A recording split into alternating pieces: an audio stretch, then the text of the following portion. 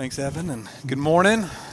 It's good to see you. Thanks for being here inside the sanctuary. Thank you for being outside as well, and thanks for all of you who are streaming online with us. I'm not sure how you come in this morning, if you are feeling frustrated, upset, maybe you're lonely, afraid, joyful, hopeful, sure of your faith in Jesus, unsure of your faith in Jesus.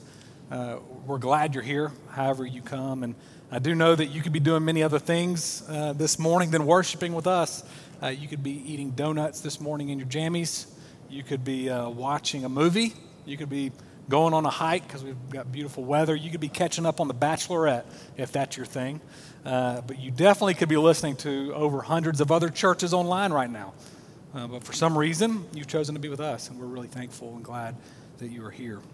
Next week's the beginning of Advent, as Evan shared at the beginning, and we will enter into this season with a new sermon series titled Come Lord Jesus, looking primarily at the prophet Isaiah.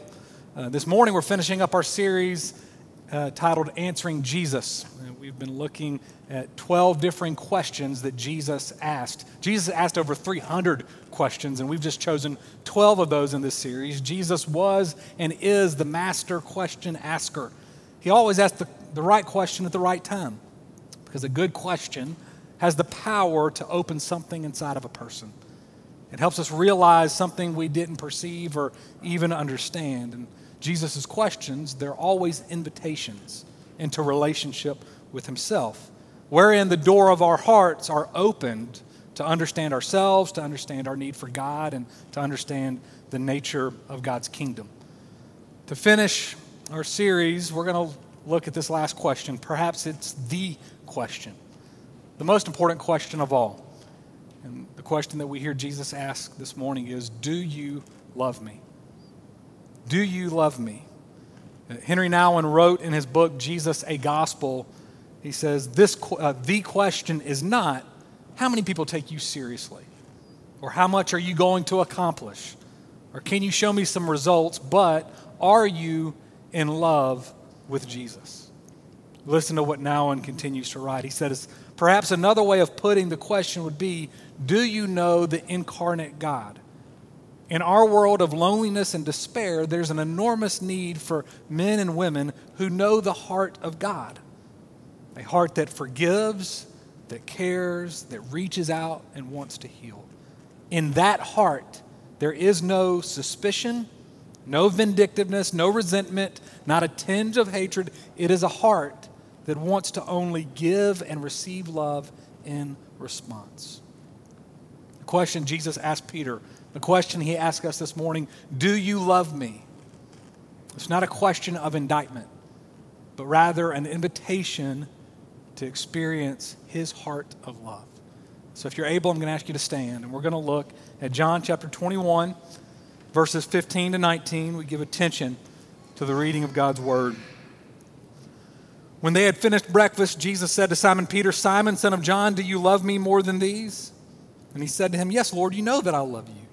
And he said to him, feed my lambs. He said to him a second time, Simon, son of John, do you love me? And he said to him, yes, Lord, you know that I love you. And he said to him, tend my sheep. He said to him the third time, Simon, son of John, do you love me? And Peter was grieved because he said to him the third time, do you love me? And he said to him, Lord, you know everything. You know that I love you. Jesus said to him, feed my sheep. Truly, truly, I say to you, when you were young, you used to dress yourself and walk wherever you wanted. But when you are old, you will stretch out your hands, and another will dress you and carry you where you do not want to go. This he said to show by what kind of death he was to glorify God. And after saying this, he said to him, follow me. Isaiah tells us the grass withers and the flowers fade, but God's word endures forever. Pray with me. Lord, we are thankful that you speak to us, that you engage us right where we are. You ask us questions to draw us into relationship. And this morning you ask us this question, do you love me? And it's an invitation to really know your love. And so I pray that we might leave here rooted and established, restored in the love of Christ that abounds to us. I pray that you would speak and that me, the preacher, would get out of the way so Christ and Christ alone is encountered. It's in Jesus' name I pray. Amen. You can have a seat.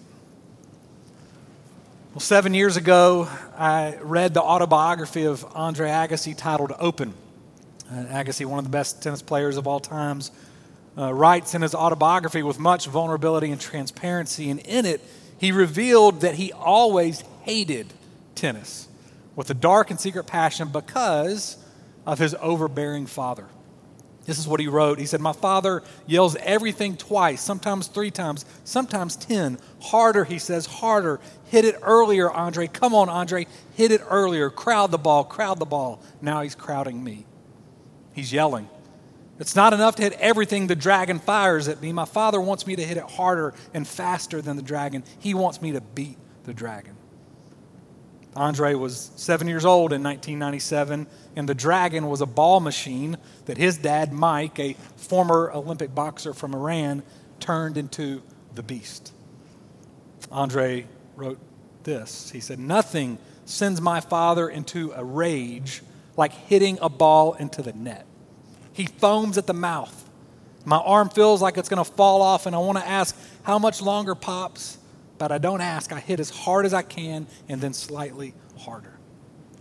In 1992, 25 years later, Agassi recalls calling his dad after winning the Grand Slam title at Wimbledon, and his father's initial reaction was this: "Andre, you had no business losing that 4th set." Agassi's father could not accept failure. So for Andre, the love of his father felt contingent upon performance and success. And the sad reality is that many of us have grown up feeling very similarly. We feel loved when we perform well, when we succeed. And also realize that there are a good number of you who maybe have experienced an absence of love because of neglect. So as a result, we can spend our lives working to succeed or working to be noticed because we want to feel loved. And the temptation within our Christian faith, if we are a Christian, is to transpose this view onto our relationship with God. We think God loves us when we perform, and if we fail or mess up, then we think, man, God is going to kill me. Because deep down, if we're honest, we think God is like Andre Agassi's father. Or maybe we think God is absent, and therefore God he doesn't really care. So let me ask you a question that was asked to me years ago that helps get to the root of what I'm talking about. What do you think God thinks about you when you sin? When you fail, how do you think God views you?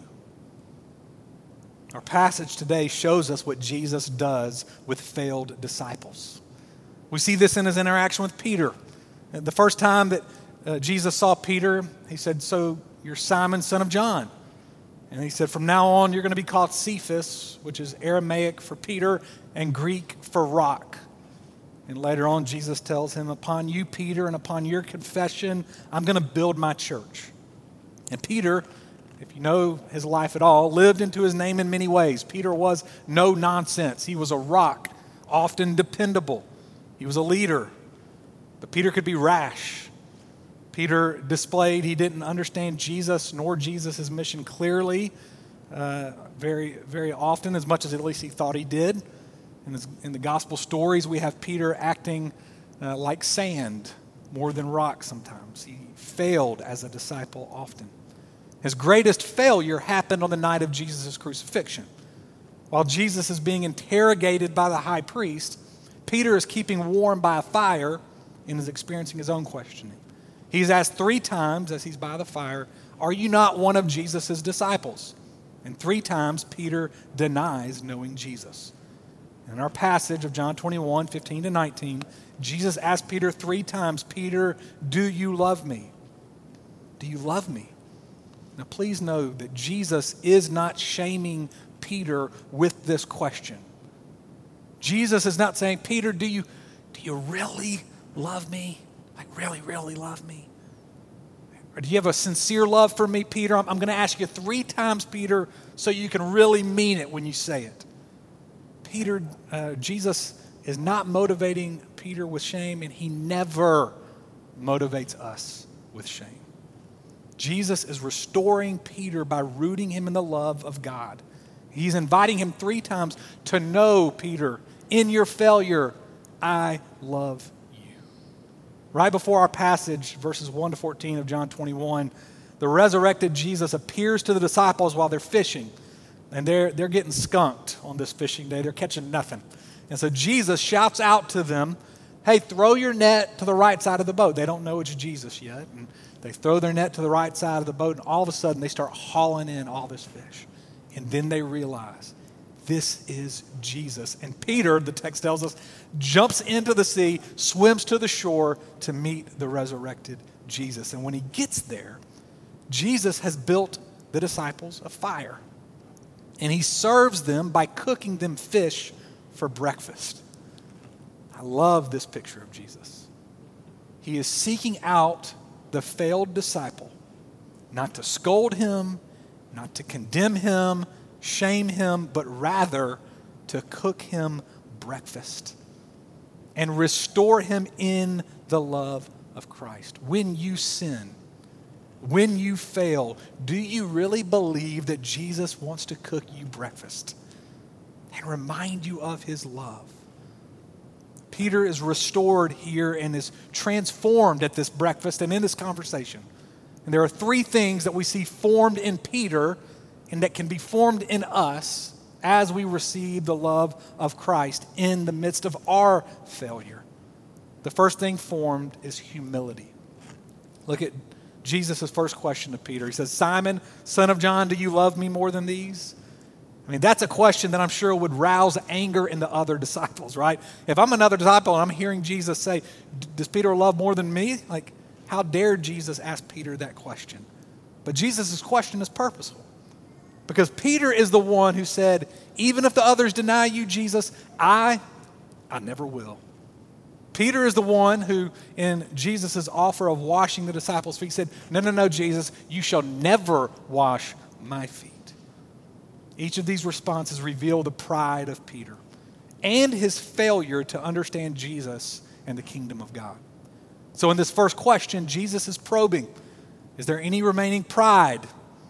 Peter, do you love me more than these? And look at Peter's response. Yes, Lord, you know that I love you. Peter doesn't say, yes, Lord, I love you more than all the other disciples. He simply says, yes, Lord, you know that I love you. Peter, here being restored, no longer appeals to his self-confidence. He's no longer comparing himself to the others. He's not overcompensating because of his shame. He is humble. He's repentant. He's turning away from his pride. Now notice that in order to restore and establish Peter in the love of God, Jesus addresses the failure of the denial. He doesn't act like it never happened. He doesn't ignore it. He's addressing it. And this scene of Jesus and Peter at a fire, it's almost a reenactment of Peter by the fire on the night that he betrayed and denied Jesus. The thrice asked question, do you love me, is Jesus addressing Peter's thrice denial. But instead of condemning and shaming Peter, he's loving and forgiving him. And as a result, humility is formed in Peter. Jesus is not interested in shaming you to death for your failures and mistakes and sins. He's not interested in doing that. But he does want us to acknowledge and confess and own them so as to not live in pride. And as we do, Jesus says, I forgive you. I love you, and we're restored as God's beloved, and then we live with humility, no longer cocksure of ourselves, no longer playing the prideful game of comparison, but living with humility.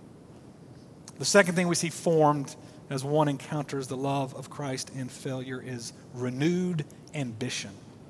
3 times Jesus asked Peter, do you love me? 3 times Peter says, yes, Lord, you know I love you. And 3 times Jesus' response to Peter is, feed my sheep, feed my lambs.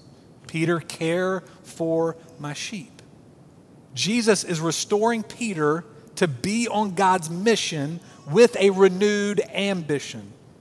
Now, I can imagine that Peter felt great honor and great pressure when Jesus said, "Upon you, Peter, I'm going to build my church." And as the leader of the disciples, Peter the rock, he was ready for King Jesus to kick some tail and take some names. He was ready to win. He's ready for the kingdom of God to be established and for the disciples to have their rightful place of honor. But Peter fails to understand the true nature of Jesus and his kingdom. And so Jesus issues this threefold charge, restoring Peter to God's mission with renewed ambition. Listen to Jesus' charge 3 times. Feed my sheep. Feed my lambs. Sheep and lambs are weak and vulnerable. So Jesus' call to Peter is not to power, it's not to celebrity status, but it's to care for the weak and the vulnerable. And then Jesus reminds Peter, these are my sheep. They're my lambs. They're not yours. In essence, Jesus is saying, take good care of the dear little ones that I entrust to you. So when you encounter the love of Christ, in the midst of your own brokenness and failure, your heart will break and bleed for the weak and the vulnerable. Jesus doesn't tell Peter, okay, Peter, go win the whole Mediterranean world. He simply says, give good care for the little people that I'm going to bring to you. It is in this ministry of deep caring for those Jesus entrusts to the disciples that proves to be the most effective evangelistic strategy that actually changes the world. So hear me. The resurrected Jesus is the one who brings people into the fellowship of God. Our call, our mission is to take good care of all those who Jesus brings our way. See, Christ is at work. He's bringing people into your path all the time. People at your job, people at school, family members, neighbors. So we don't need to be so grandiose to think we're going to change the world and miss all the people God is bringing near to us. We're to be faithful and attentive and love everyone God brings our way. See, Peter is restored in the love of Christ, and then he's called to pour out the love of Christ.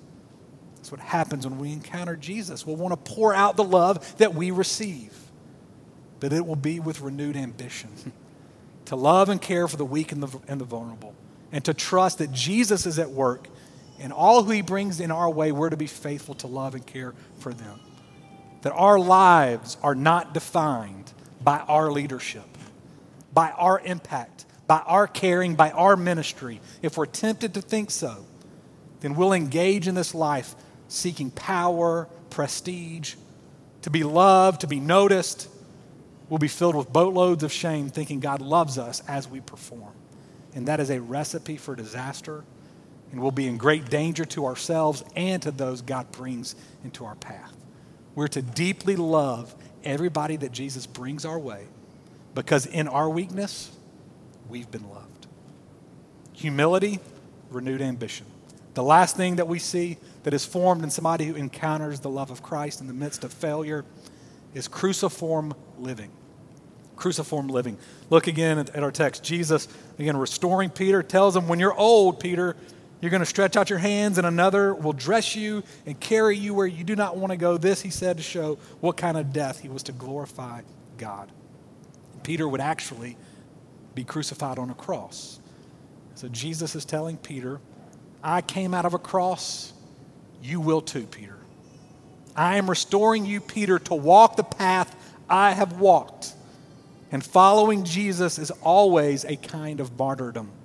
The road to glory is always marked by death.